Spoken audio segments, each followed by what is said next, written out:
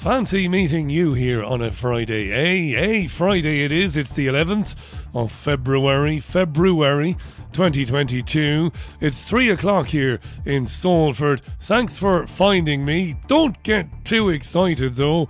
The earth shouldn't move for you this afternoon. I've had another very busy day, not too much editorial in hand, so I haven't, but we can have a chat for a bit.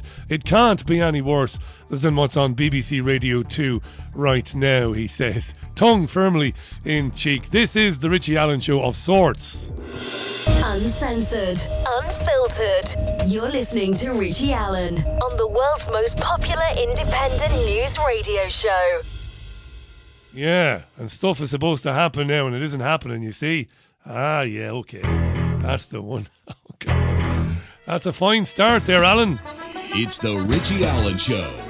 Broadcasting live on richieallen.co.uk and multiple platforms around the world. And now, here's your host, Richie Allen. Would you like to drop me a line, would you? A couple of paragraphs wouldn't kill you. Get over to richieallen.co.uk, that's my website, and drop me a couple of paragraphs. Give me an opinion on something, please. It can be anything, I don't mind. The price of soup, I don't know. Do that, richieallen.co.uk. That's Ixnay, the old theme tune. Yeah, it's been an interesting couple of days. Thank you for understanding about my absence yesterday. We had a difficult couple of days. We have two dogs, as you probably know, if you've listened to me long enough. If you're listening for the first time by chance, well, I'm telling you now, we have a 2-year-old golden retriever and a 6-month-old German shepherd who has fractured one of her toes. Yeah, it's not great, is it? But had to deal with that yesterday. The X-ray under anaesthetic, which isn't too pleasant for the dog. There was an interesting thing, though. I don't know whether I should mention this, but I suppose I can mention it. It interested me. We noticed this was a problem that began on Tuesday. The dog, she pulled up very sharp during a hectic run with the other dog, with her companion, on Tuesday morning, and was sore and was limping a bit. We couldn't get to see anyone until Wednesday. On Wednesday, they gave us some painkillers and said, listen, take her home and bring her back on Thursday, and we will anaesthetize. I can never say that word, can you? Anaesthetize? We'll knock her out for a little bit and give her the X-ray. You can't just hold the dog still. You can't be in the room, sadly, so they knocked them out. But anyway, here's the thing. So on Wednesday, I was in the car outside. I rushed back to do the phone-in on Wednesday. Just got here in the nick of time. And herself, the oft-mentioned El Frogo, she went into the vet with the little one. And they said, that'll be £350 tomorrow, Thursday, when you return for the X-ray. Now, that's very expensive, but calm down, dear. That's where insurance comes in very handy. That money won't come out of our pockets. The insurance will cover that. So there you are. We're not pleading poverty. The insurance company will handle it. Now, that's at the top of the range. That's at the top end of the pricing for an X-ray under anaesthetic. Top of the range. Range is between 250 and 330 if you do your research. It's expensive, right? So 350 was above what we were told you should pay. Again, not that it matters, because that payment will be made by the insurance company, which is a pretty good one as it happens. So that was all right, right? So you pay it and then the insurance company gives you back the money after you send them a form. It's usually pretty quick. Those of you who have animals, you will know this. On Thursday, yesterday, I took her down to be given the anaesthetic and to leave her there, basically. They handed me a form and they said, here's the estimate for today.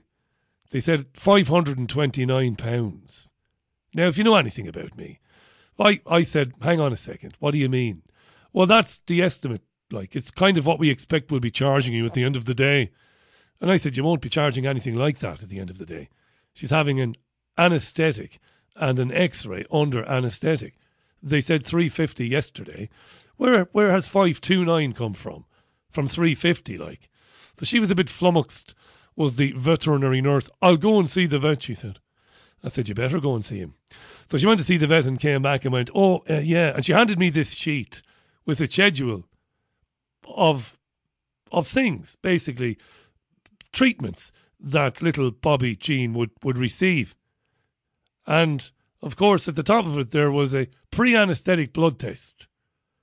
I said, who put that on there? The vet. When was that agreed? Wasn't it agreed? I said, when was that agreed? When were we consulted about this totally unnecessary blood test that you're going to charge £100 for? So she's got a bit flustered and a bit flummoxed. And I was getting really annoyed because I don't like being robbed. I don't know about you, but I don't like being robbed. And I was a bit short-sighted at the time because I was, you get very het up, as we say back in God's country. You get very riled up. The fact that someone is trying to do you, to pull the wool over your eyes. So I was annoyed, so vet popped out. The receptionists were embarrassed. I don't swear. I know I do swear occasionally on this programme, but when I'm having a go at somebody, I stay very calm. I don't shout and I don't swear.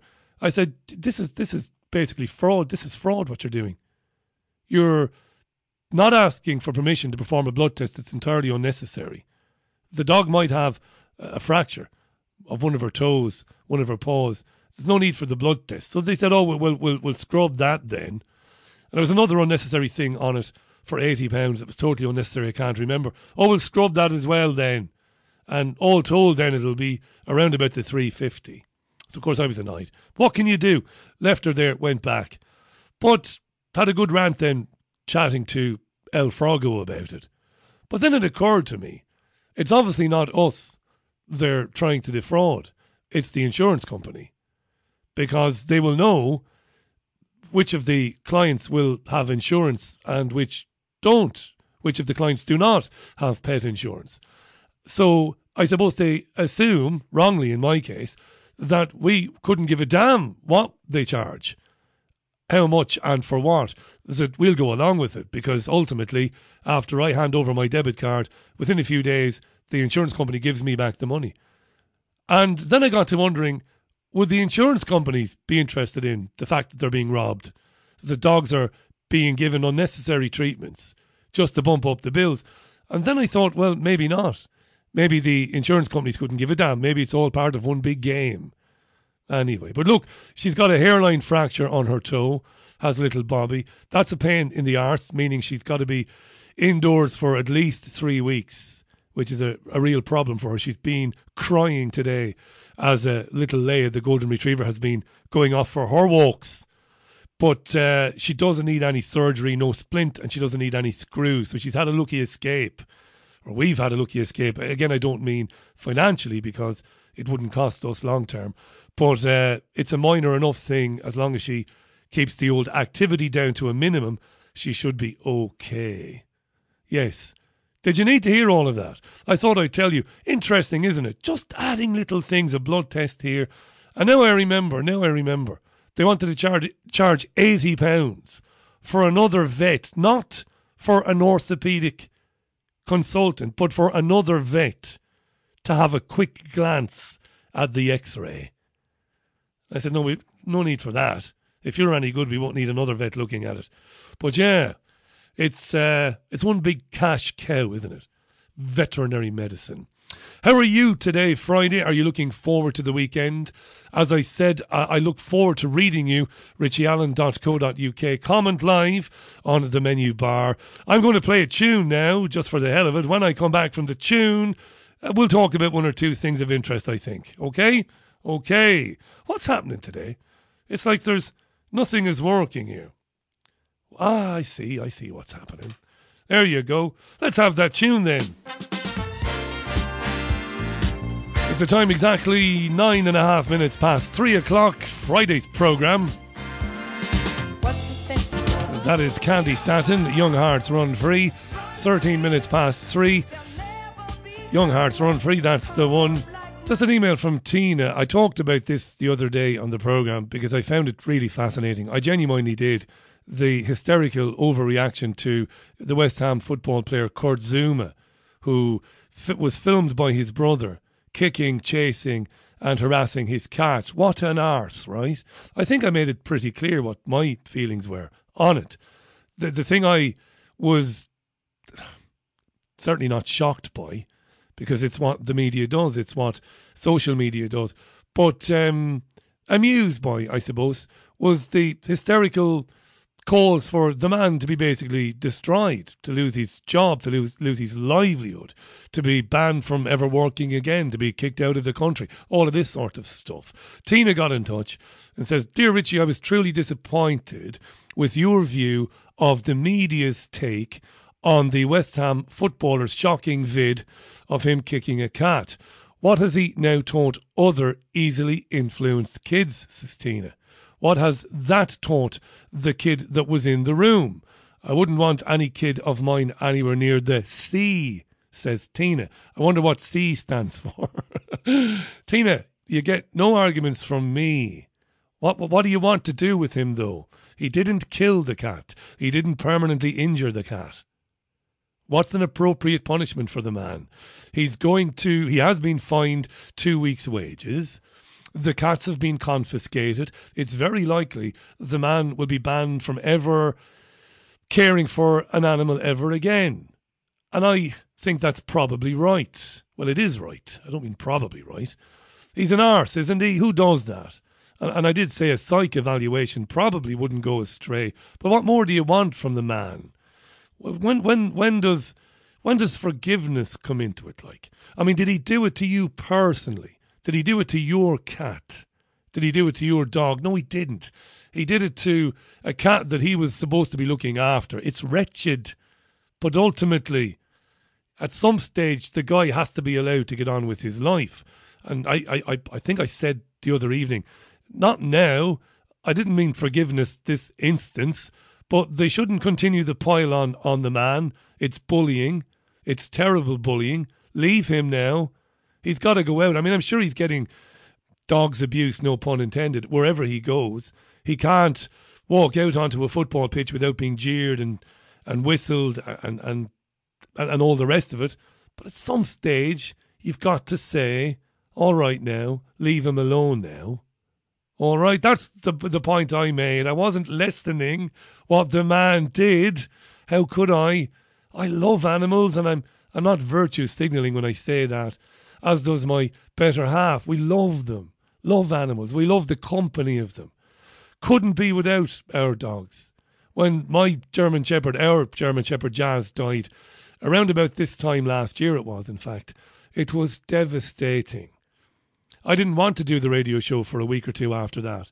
It was heartbreaking because my days were so enriched by Jazz, taking her out, not just out to the parks, but I would go to the newsagents during the morning. She'd come with me. She'd follow me everywhere. She worshipped Caroline. I understand we love animals, but leave the guy alone now. I'd say he gets the message at this stage. But they continue. It continued today. I was listening to radio as I was on my travels this morning. Friday's a busy old day for me. It was foolish of me to say I would come on today because I knew I wouldn't have any time to prepare anything substantial because today's a busy old day. It's laundry day at BBG Towers, amongst other things. Here's a story. Give us your thoughts on it. But actually, before I tell you the story, share the story with you, I'll read a couple of comments. My pal Patricia in Zurich says, Richie, maybe it's time to scrub that vet. We are going to extricate ourselves. We are going to leave the vet. It's a chain. I won't mention it because it's probably unfair to mention it. I say that because I'm pretty sure this is wrong now. I was just going to gross a generalisation. I was just going to jump right in with 2 feet. But I'm guessing, the days of the gentleman or lady vet are seemingly gone. We had an old black and white cat, the first pet that herself and myself had. We met in Waterford in 2002, and our first pet was a black and white Moggy, a big old tabby, who Caroline called Diablo. He was just fantastic. We called him Puss, but his official name was Diablo.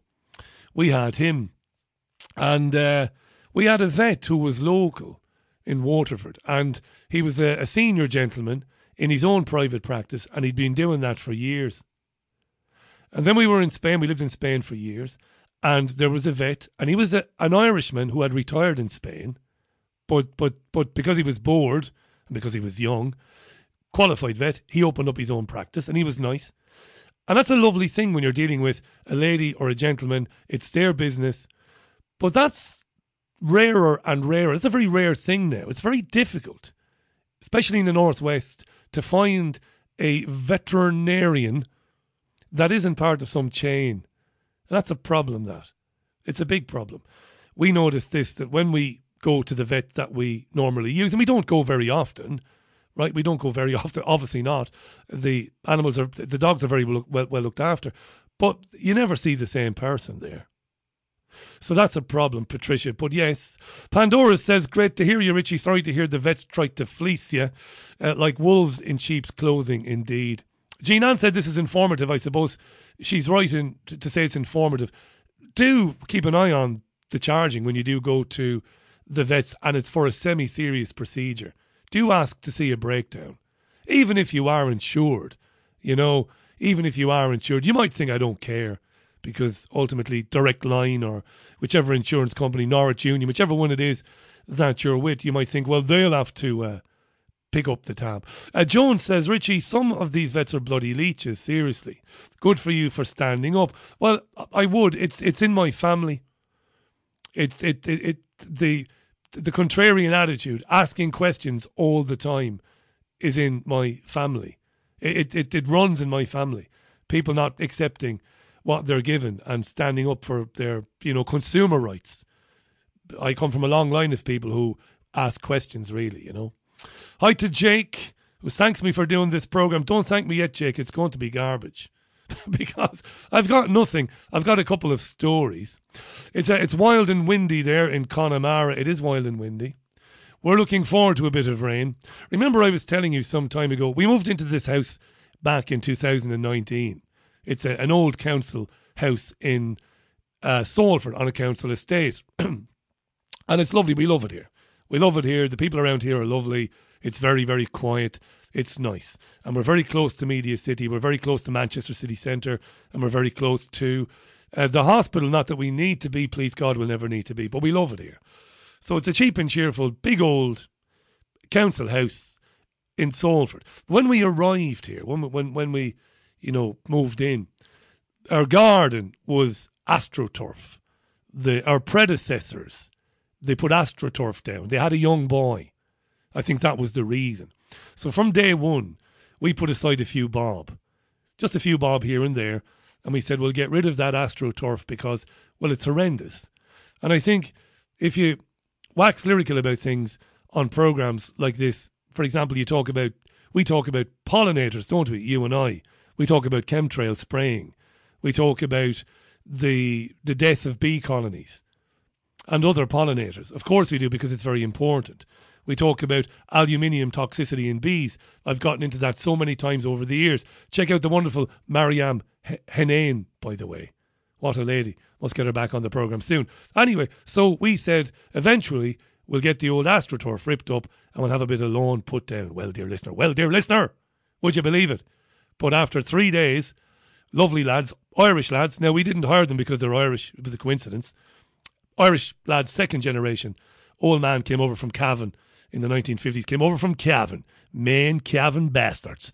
Main Cavan bastards. That's what they say back home anyway. So the sons of a man who emigrated from Ireland to Cavan in the 1950s, they dug up, they got a digger, and they dug up all the AstroTurf and they put down lawn. Now, it hasn't rained for 2 days, so before I came on air with you this afternoon, what do you think old Muggins, what do you think old Baldy was doing? Give you a guess. I was standing there like an Egypt with a hose in my hand, watering the new lawn and the new privet hedge, the baby privet hedges that have gone in, standing there like an Egypt with the hose. Very proud of myself, it must be said as well. So we have lawn now, hoping to see a few bees in the summer.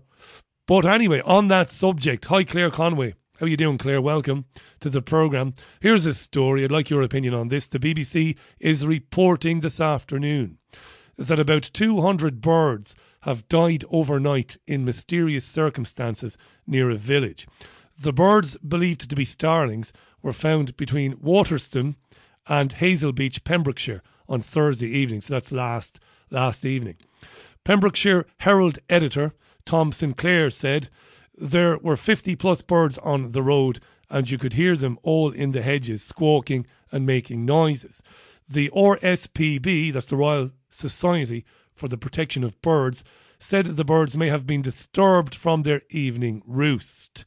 The wildlife charity said when this happens during night time, it can cause them to collide with the ground as they become disorientated. Now, I've looked into this before. Yes, the RSPB is quite right to say it could be some disturbance that has led to the birds becoming disorientated. No doubt, I couldn't deny that. However, can they be sure? Can they be sure? Because if you do a little internet search, just for the UK, of similar incidents of birds being found in large numbers dead on roads or in fields, you will find that such incidents have been on the increase, particularly in the last year and a half. Now, I am not making this up. I swear I don't do that. You know I don't do that. If you thought I did that, you wouldn't be sitting here listening to me now. What has changed in the last year and a half? Well, the rollout of 5G masts is one such thing that has changed in the last 18 months. Now, again, I am not saying that the rollout of 5G is playing any part in the death of these birds at all. But should be looked at, shouldn't it? Shouldn't it? I read before that all sorts of things can, put birds, put them out of their element. Sonic booms is one such thing, I believe. Did I read that before? Sonic booms, sometimes around Navy bases, or I should say Air Force bases. What's wrong with me? So around air bases, you might get one or two sexy fighter planes out on sorties.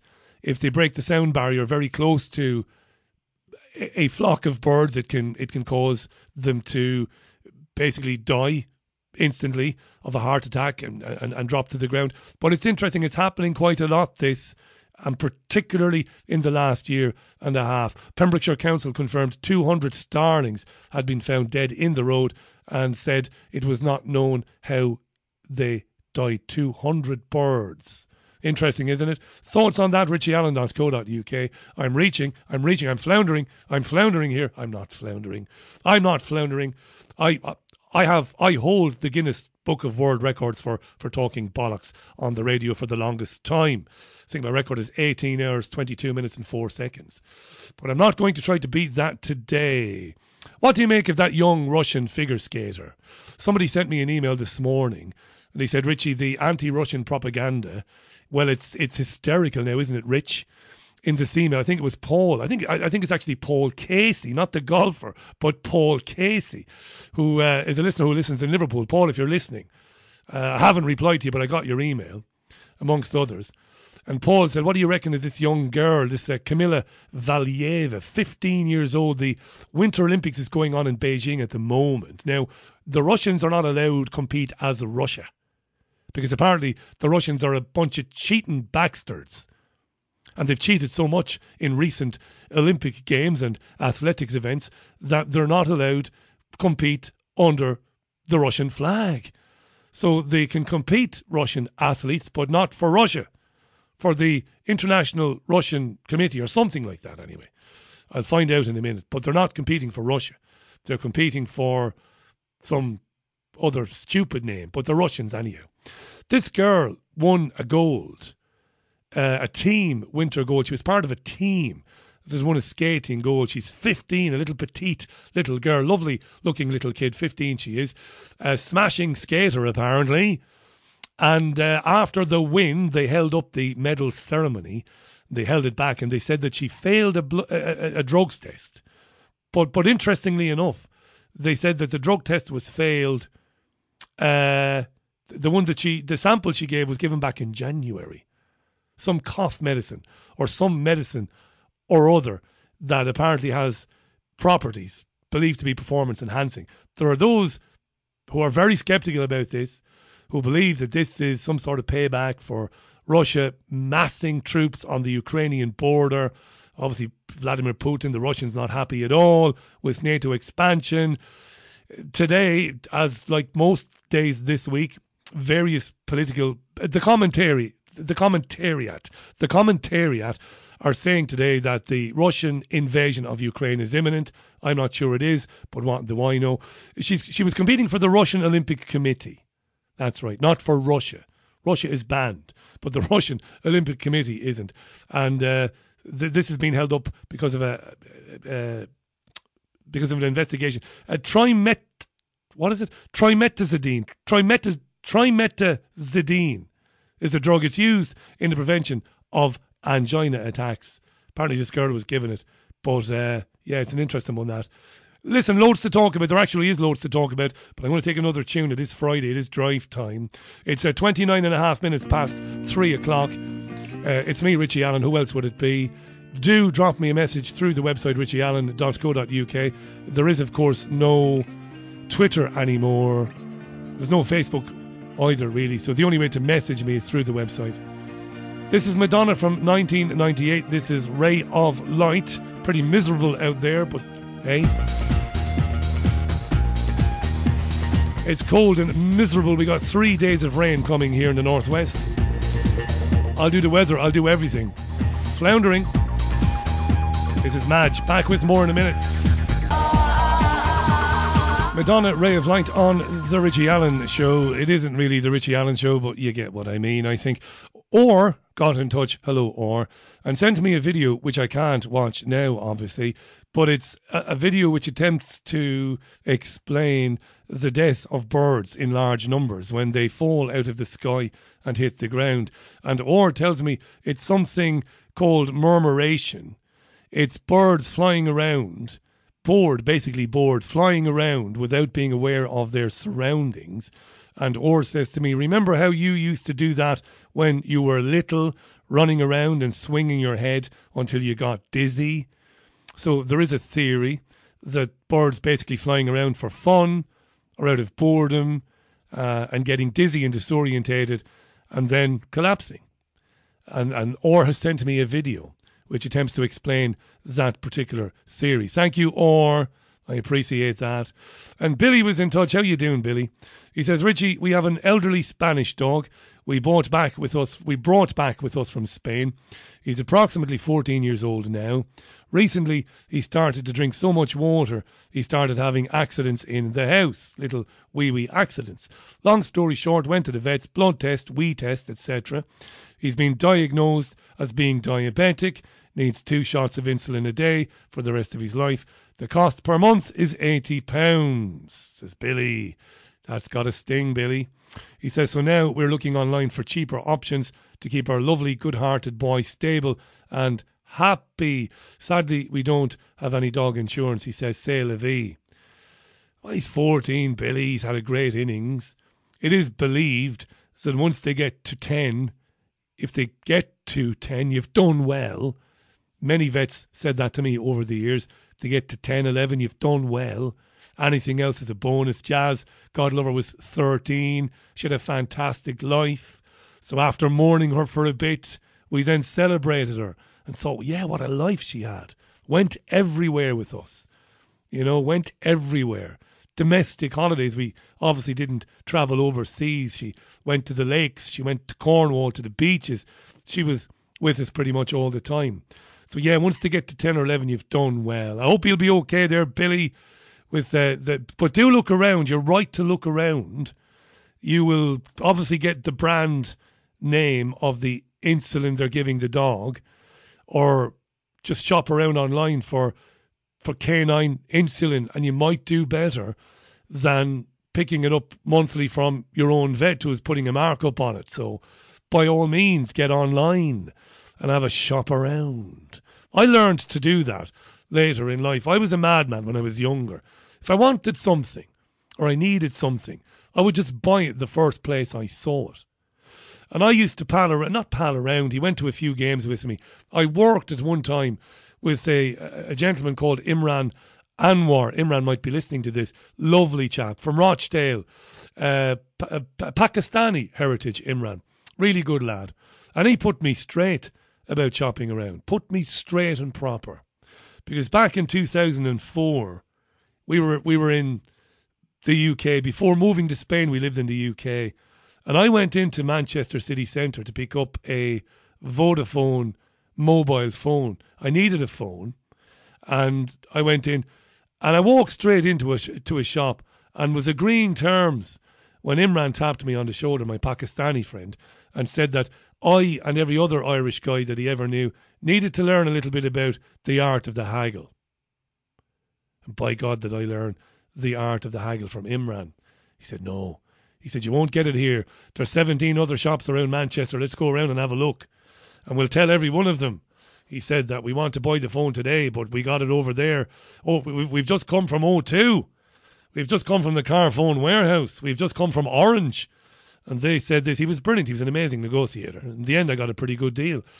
And I learned a big lesson that day. You know? Al says, Richie, it's the EMF soup we live in.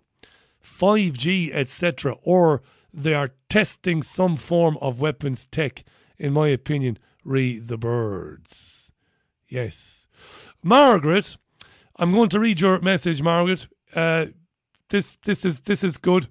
I interviewed Ian Josephs the other night on the Richie Allen show, I think Wednesday. Ian is a man with a law degree, but who hasn't practiced law. And I think he does and has done a great service for many years. He has managed to help folks who are in grave danger of losing their children to what we call forced adoption. Ian came on anyway and he spoke for nearly an hour on the programme. Margaret says, Richie, I was extremely interested to hear your interview with the lovely gentleman in Monaco the other night, especially the bit when he said that most family lawyers lose cases when it comes to removing children from parents. We appointed a family lawyer in a custody case involving my 13-year-old granddaughter, and the result is that we haven't seen her for a year, and neither has my daughter. There are no risks to her from us.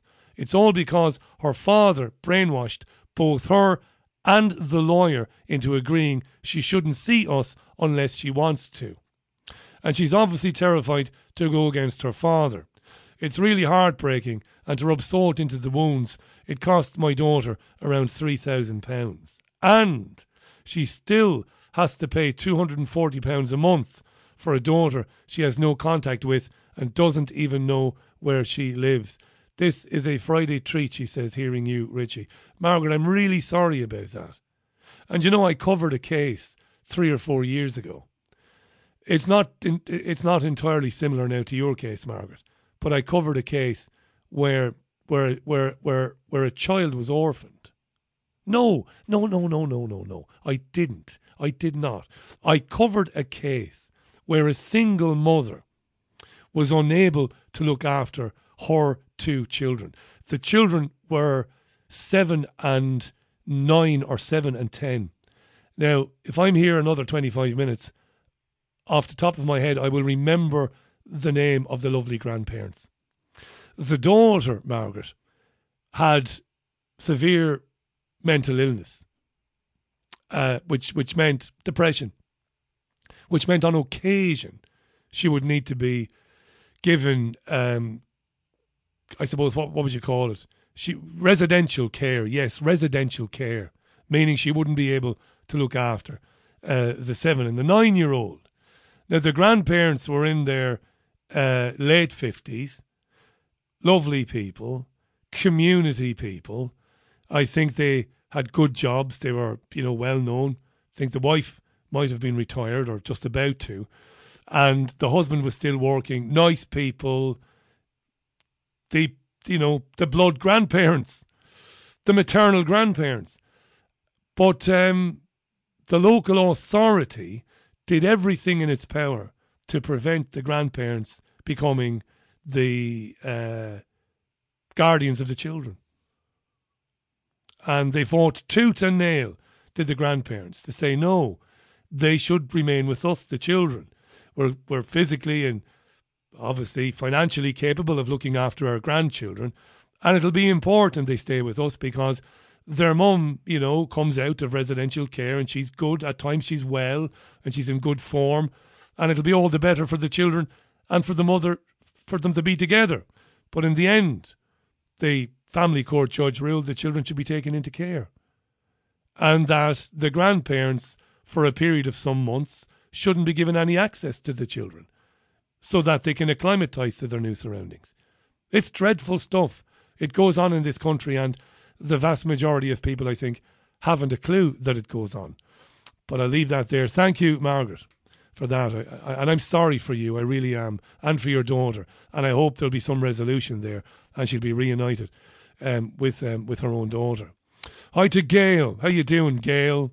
Gail's had a lovely hot stone massage and is blissed out. I've never had the pleasure. I went to Tangiers, Morocco, when we lived in Spain, because I wanted to go to the Mövenpick Hotel because they have a fantastic casino there. Fantastic casino. You play blackjack there and the odds are a little bit better than at other casinos. Than at other casinos. How, Baldy? How? I'll tell you. When you play blackjack at the Mövenpick Casino Hotel in Tangiers, I've lived the life, dear listener. I've lived the life. I'm living the life. When you play blackjack, they give you your card, so you might. I play €5 a game. I haven't played blackjack now for over 10 years, and I do miss it. I'm not endorsing gambling. I'm a good gambler. I would take out €100. This is like once every 6 or 7 months now. It wouldn't be every week, right? See, when the future missus had her bar in Spain, we would close every Monday, and maybe one Monday a month or every 2 months we would go and stay in a hotel casino and play a bit of blackjack and play a little bit of roulette. I'm steadfast. I'm absolutely fastidious when it comes to the rules.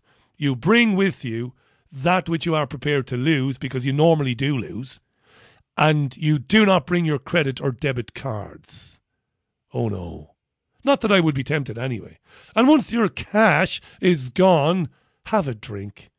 Now, the Mövenpick was lovely because just like the American casinos, they furnish you with your alcohol on the house as long as you're gambling. Oh yeah, fan-dabby-dozy. But they also had a lovely little thing. You would put your €5 down, you get your 2 cards in blackjack, and we couldn't figure out what was going on. Our first time there, the lovely croupier would deal the cards, and then she would say, "Surrender." And we were looking at one another, and nobody wants to ask, because you don't want to look stupid. There are other players at the table, not just you and your mates. You don't want to ask. You don't want to let the whole of Ireland down. Paddy doesn't have a clue. But in the end, we had to ask, "What do you mean by surrender?" And she went, "Well, if you believe your hand is not... If you believe you've got such a bad hand that you can't win this round, you can surrender and I'll give you half your stake money back. I'll give you back €2.50. Surrender. I thought, fantastic. That's a bit better than you normally get from the old casinos. And we were with a lovely man called William Downs.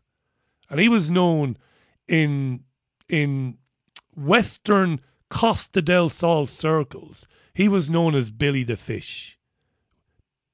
William Downs, he was known as Billy the Fish because he ran a fish and chip shop in a port called Duquesa in Spain on the Costa del Sol, about 20 miles from Gibraltar, a little bit less. Billy the Fish, an amazing character. He was in the Navy. He was an able seaman in the Royal Navy. No interest in climbing up the ranks. Did 15 years, I believe, and travelled all over the world with the British Navy in peacetime. And he had the most amazing stories. He was a very gregarious guy. Great guy to tell a story. Great raconteur. Would tell you great stories. and very eccentric, this man. You can probably picture now the sort of man I'm talking about. He didn't have the posh voice now, but he could speak well. But he was with us this night and gave me belly laughs because after we got the explanation, she dealt the next hand of cards and she said, surrender. And Billy went, never, never. An Englishman never surrenders. Something like that. You had to be there. But I like a bit of blackjack, yeah. Why did we get onto blackjack? Does anybody have any idea why we ended up on blackjack? Was it just so I could tell you I went to Tangiers? I can't remember. I think it's time for another tune. When we come back, more of your messages. This is undoubtedly the worst radio show you have ever heard in your life. But I tell you this, dear listener, I tell you this. It's still better than Steve Wright on BBC Radio 2. Or anything on the BBC right now. This is Todd Rundgren on The Richie Allen Show.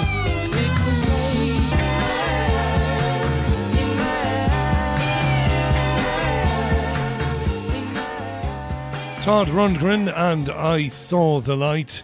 How you doing, Karen? Thanks for your message. Loads of messages on this. Karen says, don't get me started on bloody vets. We took our elderly husky to the vets with an ear infection. They said, yes, he's got an ear infection.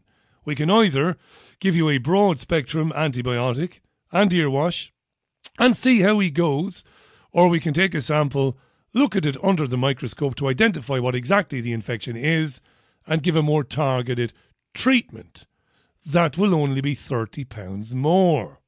So, says Karen, we said fine, do the sample, find out which infection it is, do the targeted treatment. An hour later, they rang Karen and said, we can't identify the infection, so we'll have to send it off to the lab. Then have him in under general anaesthesia to wash out his ear. Approximate cost, says Karen, £800. We said, no bloody chance. Let's go back to square one. We'll have the broad spectrum antibiotic and ear wash. They said, oh no, we can't do that now. We're like, what the feck? Why not?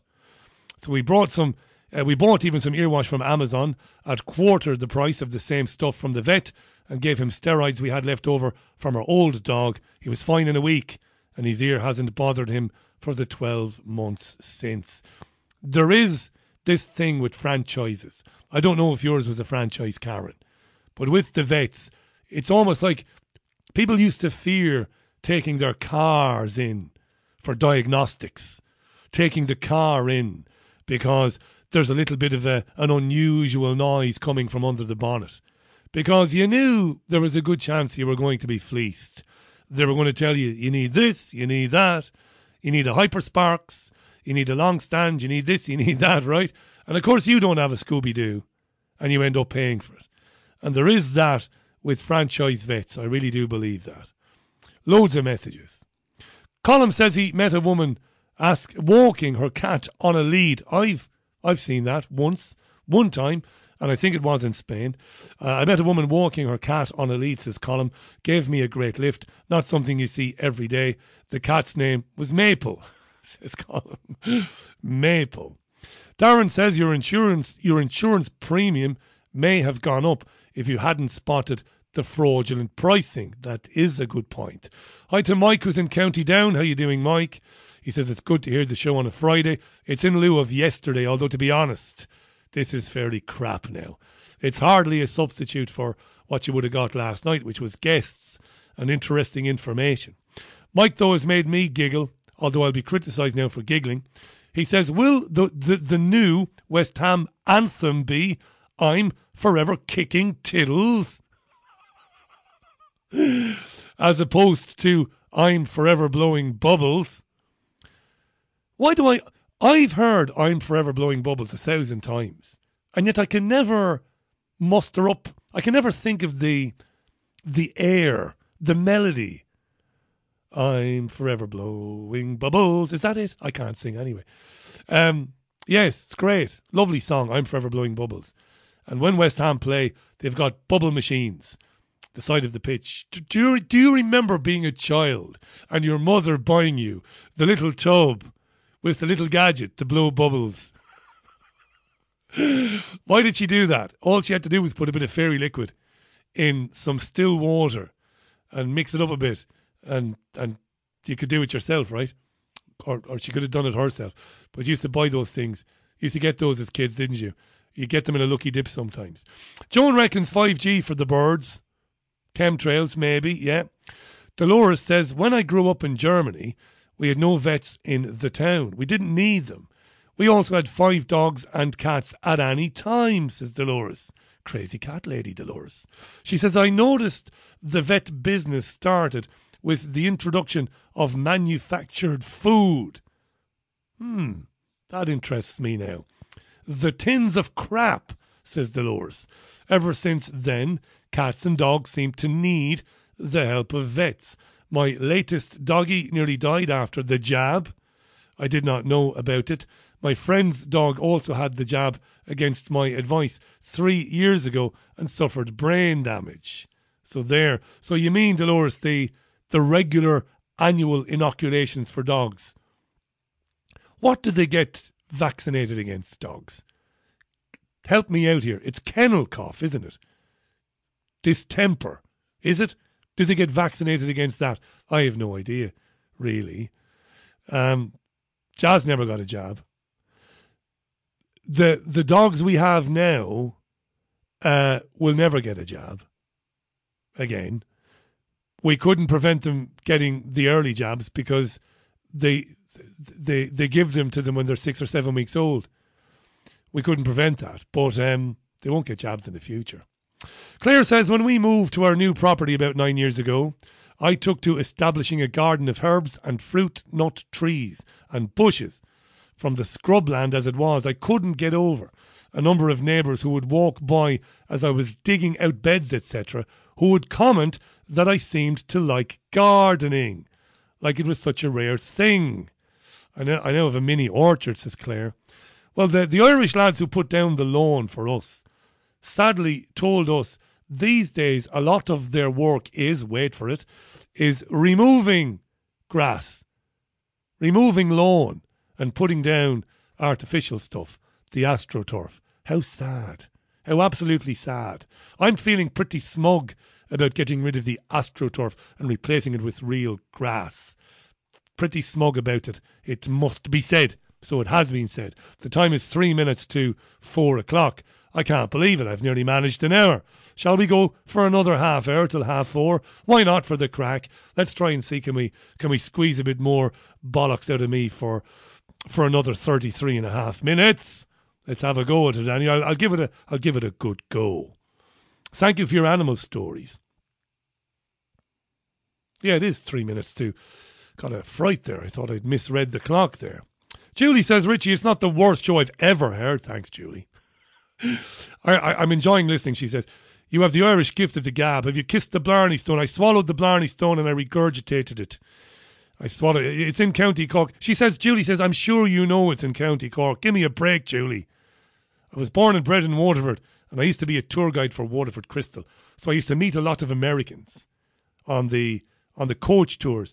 One of their stops would always be the woolen mills, of course, and give the old Blarney Stone a kiss.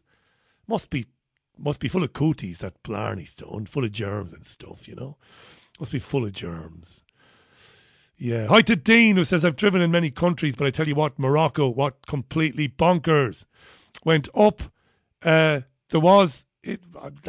the Atlas Mountains, many years ago. Great place, says Dean. Yes. Had to read that a second time, Dean. We went to Tangiers a few times. And then went south a bit, you know, where you see the more, I suppose, traditional way of living. Because Tangiers is a big mad place, big touristy place. Once you go a bit south, heading towards Fez, you see things, you see a bit more of how people live in those parts of the world. And there's a lot to be said for the way they live, community, how people look out for one another. But the thing that got me was the call to prayer. You know, which if you've never experienced it, it's fascinating to hear on the loudspeakers, to hear the chanting, the Islamic call to prayer and all of that. Yeah, that was a bit, no, I wouldn't say nerve-wracking, a bit spine-tingling maybe, I don't know. Hi to Faisal, how you doing, Faisal? Jenny says, I'm gobsmacked by the judge who allowed the children go into care rather than be with their grandparents. What on earth was he thinking? Or she, Jenny, I can't remember. I spent part of my childhood with my grandparents, and nearly all of my happy childhood memories come out of that period. Kay says, Richie, the video you mentioned about the birds becoming disorientated is feasible. I'm not disputing that, but I wonder why it's only over the last 2 years we are hearing a lot about flocks of birds being found dead. Wouldn't we have heard about these instances long before? That's a good point, Kay. That's a good point. And or who sent the email with the video, thank you. Because yes, of course, birds, it makes sense that birds can get a bit disoriented, get a bit dizzy and hit the ground and die. Yes, absolutely. And there are other reasons, sonic booms, other things. But in the last 2 years, it is becoming more and more commonplace. Not just birds either.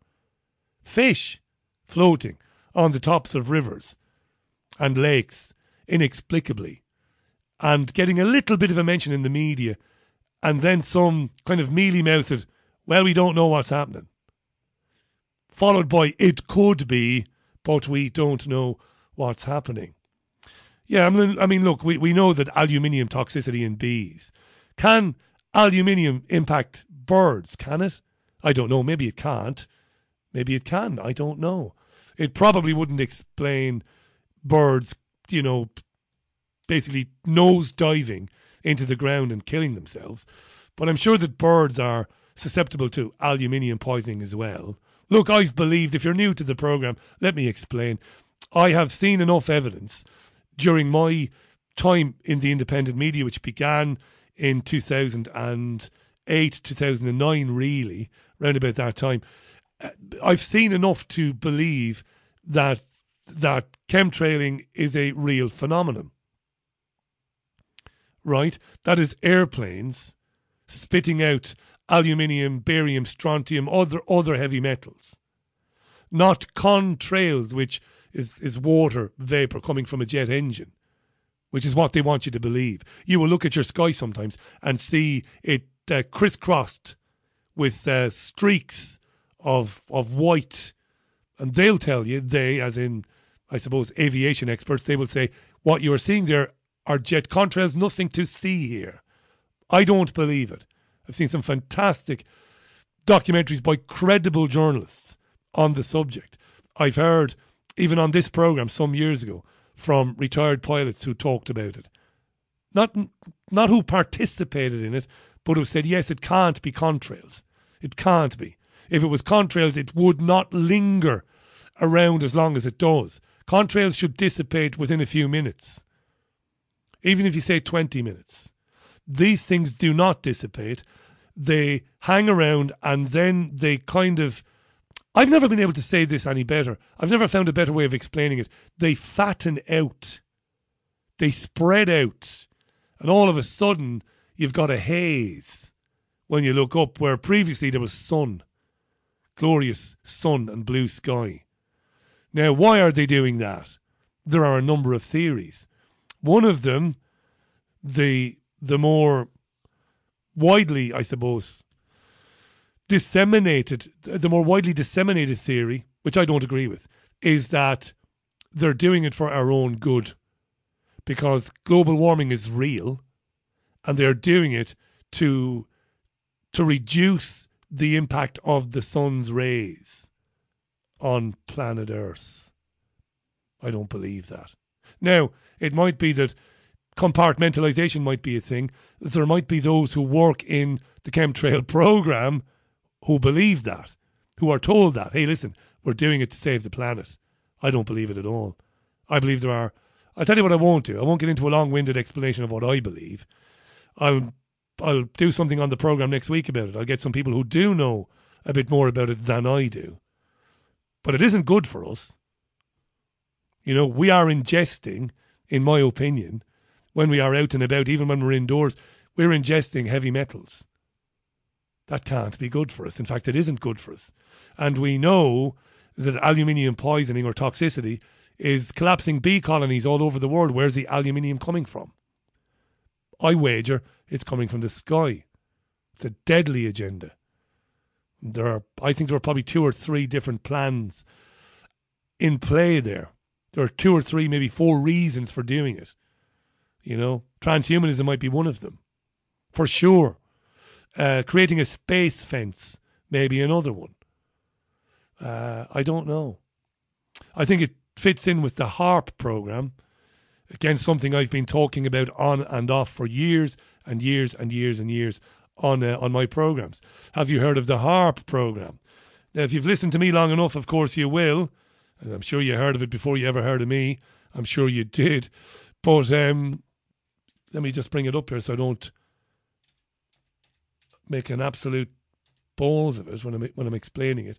That's the High Frequency Active Auroral Research Program, HARP. Look it up if you've never heard of it. It involves basically antennae. How do you say it's antennae? Antennae blasting radio waves into the ionosphere. And some people, some very well researched people, believe that is madness, that it can interfere with the jet stream and that it can seriously impact on weather systems and weather patterns. The High Frequency Active Auroral Research Program, otherwise known as HARP. Nick Begich wrote an amazing book on this called Angels Don't Play That Harp. He's a lovely man, Nick. It's about time we got Nick back on the programme, 6 minutes past the hour. Shall I play another tune, shall I? And when we come back from the tune, we'll have a few more messages and we'll have more of a chat. Sorry about this. I genuinely planned today to spend all morning doing what I do, which is basically editing audio and writing the bullet points for a news programme. But I had so much going on this morning I couldn't do it. I probably should have binned the programme and just made my excuses. But then I thought, no, I did say I would do it, so just do it anyway. I'm not fishing for compliments here. This is crap. I'm well aware of it. I don't fish for compliments. This is garbage. If I was my own programme controller, I'd be having a serious word with me later on. This is Elton John, Elton John, Elton John. Elton John, I'm Still Standing on Friday's Richie Allen Show. It's exactly 9 minutes past 4. My pal Patricia in Zurich, she says that the story of the grandparents touched herself and her husband at the time. And her husband has asked so many times since then, does Richie know what happened to that case of the grandparents? They lost the case and they appealed and lost, Patricia. But what I should do, and I will do it, I'll make it my business to do it, I'll reach out to the family and ask them how they're getting on. I should do that. I would ordinarily have done that. I'm not going to make excuses. The last couple of years has been nuts, really. It's been crazy, but I should have done that. So I will do, and we'll see how they're getting on. Now, it's killing me that I can't, off the top of my head, remember the lady's name, because it was the gran that did most of the talking during the conversation we had. We had Gran and Grandad on. Wonderful. They were lovely people, touching people. But Gran did most of the chatting, and she was brilliant and upset. Dreadful stuff. How could you say the best thing for the children was to go to foster care and not go and spend, go and live with Gran and Grandad? The mind boggles, But as Ian demonstrated, I think, very, very succinctly on the programme on Wednesday, if you missed that interview, do listen to it. It's not going to warm you up, You're not going to sit there with a smile on your face. It's hard at times. It's very, very interesting what they do in this country. Ian explains how they changed the Children's Act in 1989 to make it possible for the state to intervene and remove children, not just when a real harm has occurred, but if it is suspected that some harm might come to the child or the children in the near future. That's why I brought up Philip K. Dick and the Minority Report, because that's exactly what it is, taking children away. They take a lot of children away after mum has delivered the baby. They will tell the mother, we're taking your child when you give birth because you're not fit to bring the child up. We're worried about risk of future emotional harm. Mum might be a recovering addict. Mum might have had schizophrenia. Mum might have had some other mental well-being issue. Mum could be hanging around with somebody who's considered undesirable. Could be a boyfriend, could be anything. This is no joke, you know. That conversation with Ian is on Wednesday's programme. Go to richieallen.podomatic.com, and if you've not ever come across the issue, you'll be shaking your head thinking, no, they don't do that in England. They do. They do it in England. Ian said it's really kind of unique to the UK. They don't do it in France. In France and in other parts of Europe, they do everything they can to keep the children with the mum, no matter what's going on. Obviously, if the children are being sexually abused or if they're being beaten up, obviously, something has to happen there. They've got to come out of that situation. But excluding those horrible things, if it's mum's not well, things aren't going well for mum, poverty, whatever, no, in Ireland, thank God, in my country, and in Europe, they don't do it. It's almost exclusive to the UK. I'm not bashing the UK. I live here. I've spent a lot of my life in the UK. So there you are. Yeah. Scottish Al says, there is a good documentary called What on Earth Are They Spraying? There is. It's part of it's a trilogy made by a man called Michael Murphy, who I interviewed many, many years ago. Michael hasn't been well in recent years, emotionally well. I'm not in any way now meaning to hurt him by saying that, or anyone who knows him. Not at all. I think it's well known that Michael hasn't been well, but a brilliant journalist. And he was brilliant. Those are great films. What in the world are they spraying is the first one. I think What on Earth Are They Spraying might be the second one or the third one, but there are three. And I do believe they're still pretty accessible. You'll get them on BitChute maybe, or one of those other non-YouTube platforms. You'll find them. Scaramouche says, research ionospheric heaters. Research ionospheric heating experiments, if you want to learn a little bit more about HARP. Good call, pal, good call. And Shambhala says, I believe it's HARP, the Active Auroral Research Project, in conjunction with the Atmospheric Geoengineering. The nearest HARP facility in the UK, to us in the UK, is in Menwith Hill, Yorkshire. I should have said that, shouldn't I? The very first one we heard of was in Alaska. But Shambhala on the website is right to say there are many HARPs around the world, and there are those who believe, and we're talking about clever people now, not silly people who, not just silly old truthers making stuff up. We're talking about clever people. They say when you heat the ionosphere, it can cause catastrophic weather events. There are others who believe that you can heat the ionosphere with the HARP thing and then use other technology which I can't remember, to bring about earthquakes and stuff like that. I've always been perfectly prepared to believe that. I've always been open-minded to it.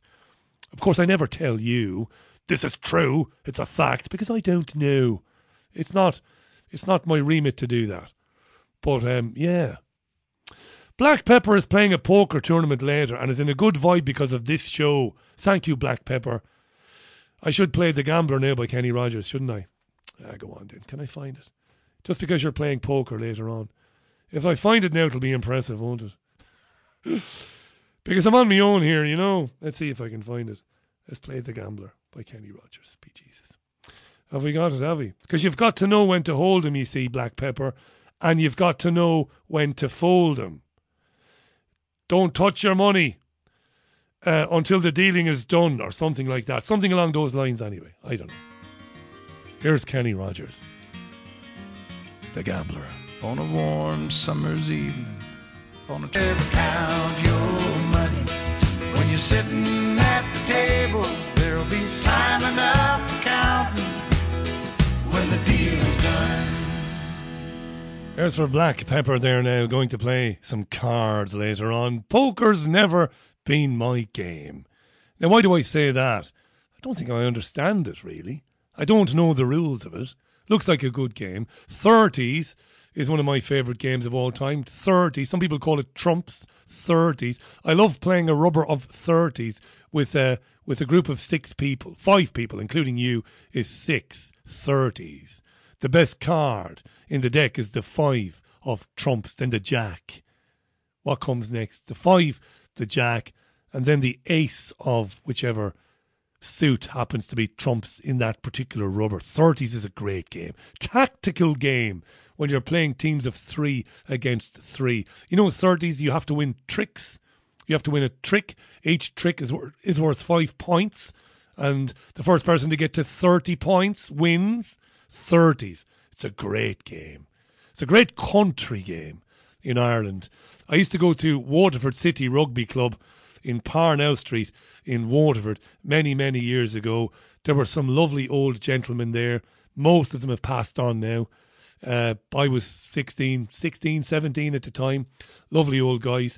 I've always loved the company of people much, much older than me, even when I was younger. I used to go into the rugby club in Parnell Street and meet people like Dick Geron and Jackie Daniels, that was his real name, and Digger.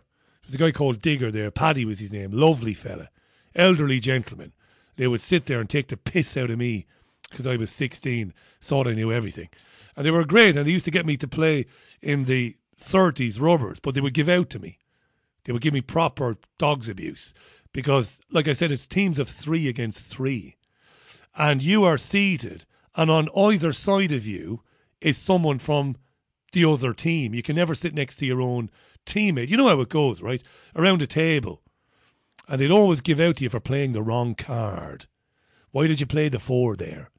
Why did you play the 5? I'd already won the trick. You didn't have to play the 5. They'd be murders, but I loved it. Going in there, the Waterford City Rugby Club. I never played rugby one time. Played it one time, got my head kicked in and said, feck that for a game of soldiers. How do they refer to it again? A ruffians game played by gentlemen, I think, is how they once referred to rugby. It used to be an elitist, toffee-nosed sport. Hard to believe, isn't it? But it was in Ireland when I was growing up. Now that's all changed and everybody plays rugby now, or at least everybody is given the chance to play rugby. When I was a young lad growing up in Ballybeg in Waterford, I was once flatly refused. I was turned down my application to join St. Anne's Tennis Club in Waterford, which was very hoity-toity back then. St. Anne's Tennis Club in Waterford. Only the rich people played there. And I was a 10-year-old kid, very athletic. I was very athletic as a kid, big, strong, quick, but I wasn't great at any of the sports I played. Anyone who knows me back in Waterford will tell you he played everything, Richie, but, you know, he wasn't pulling up any trees, like. But I played, I was quick, I was fit, I loved playing sports. And I really wanted to play tennis. Desperately wanted to play it. Because I wouldn't just play tennis during Wimbledon. We always had rackets and we'd be playing tennis. And I loved the tennis player Ivan Lendl. I loved him. I loved him because I felt that I had something in common with him. When I was young, I had a difficult childhood. I told you this before. A lot of physical abuse. I was a bit of an outcast. Kept myself to myself. And nobody liked Ivan Lendl, and I liked him. In fact, I came to love him. In the 80s, I would stay up late watching his tennis matches on my little black and white portable when he'd be playing in the US Open, for example. And I loved him. And I wanted to play tennis. And I went up to St. Anne's Tennis Club. And I asked about joining. And they asked me for my address. And my address was Ballybeg in Waterford. And Ballybeg is a housing estate. It's a great place to grow up. But like any housing estate, there's always one or two families that give it a bit of a bad reputation. I won't mention those families now because I'm still scared of them. So we'll just leave that one there. But so I said to this person at St. Anne's, 60 Priory Lawn, Ballybeg, and they basically told me I couldn't join. They had a Saturday thing for children, but I couldn't play because I was from Ballybeg. And tennis was closed off to people like me. I might have shown some aptitude for tennis. I was tall, I could serve, very quick. I'm still very quick at 47. But no, I'm not bragging. I've just told you I'm pretty shit at most things, but I can run. They said, no, you can't join. Funny thing happened. Bit of a Julia Roberts moment in Pretty Woman. Years later, I was working for Waterford Local Radio. And every year, Waterford Local Radio runs something called the Lions Club Hamper Appeal at Christmas. It runs an appeal on the radio, a big auction thing over a couple of days. And it raises an enormous amount of money for genuinely poor people. And it's great because the money genuinely goes into making up fantastic Christmas hampers for poor people with really good food. The best of everything goes into the hampers. And it gets delivered then to people, all very discreetly, of course, as it should be. Lovely. But everybody pitches in Waterford, the businesses and all of that. And wouldn't you know it, I'm 25, 26, doing this thing. And this very woman, years later, still involved with St. Anne's Tennis Club, comes up to me, delighted to meet me. Because I'm well known for being on the radio. Delighted to meet me. Sure, I couldn't resist it. I said, come here, says I. You wouldn't let me join your tennis club, would you? I might have said one or two stronger things, but I left it there. Yeah, you couldn't play tennis. Rugby was, like I said, was closed off to scallies, to scruffy little bollockses like me. You couldn't play rugby. You couldn't play tennis. 26 minutes past the hour. Hey, listen, that's about it for me today. Thanks for hanging in there. It's been absolute feckin' garbage. Again, no compliment fishing here. But I'm glad that I did it because it's killed 90 minutes for us, hasn't it? It's killed 90 minutes. Why as a species do we try and kill time?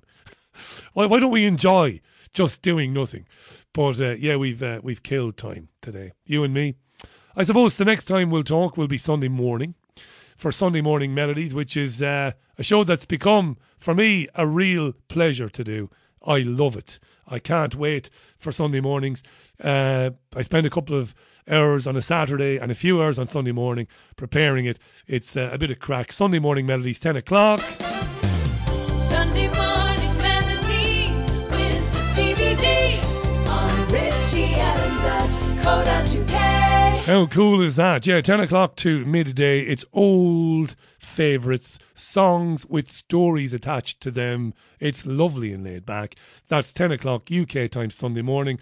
And then, of course, we'll do the Richie Allen Show on Monday at 5. I'm relieved today, dear listener. I'm relieved because I was terrified that the little German Shepherd, God love her, would have to have screws or plates put into her paw.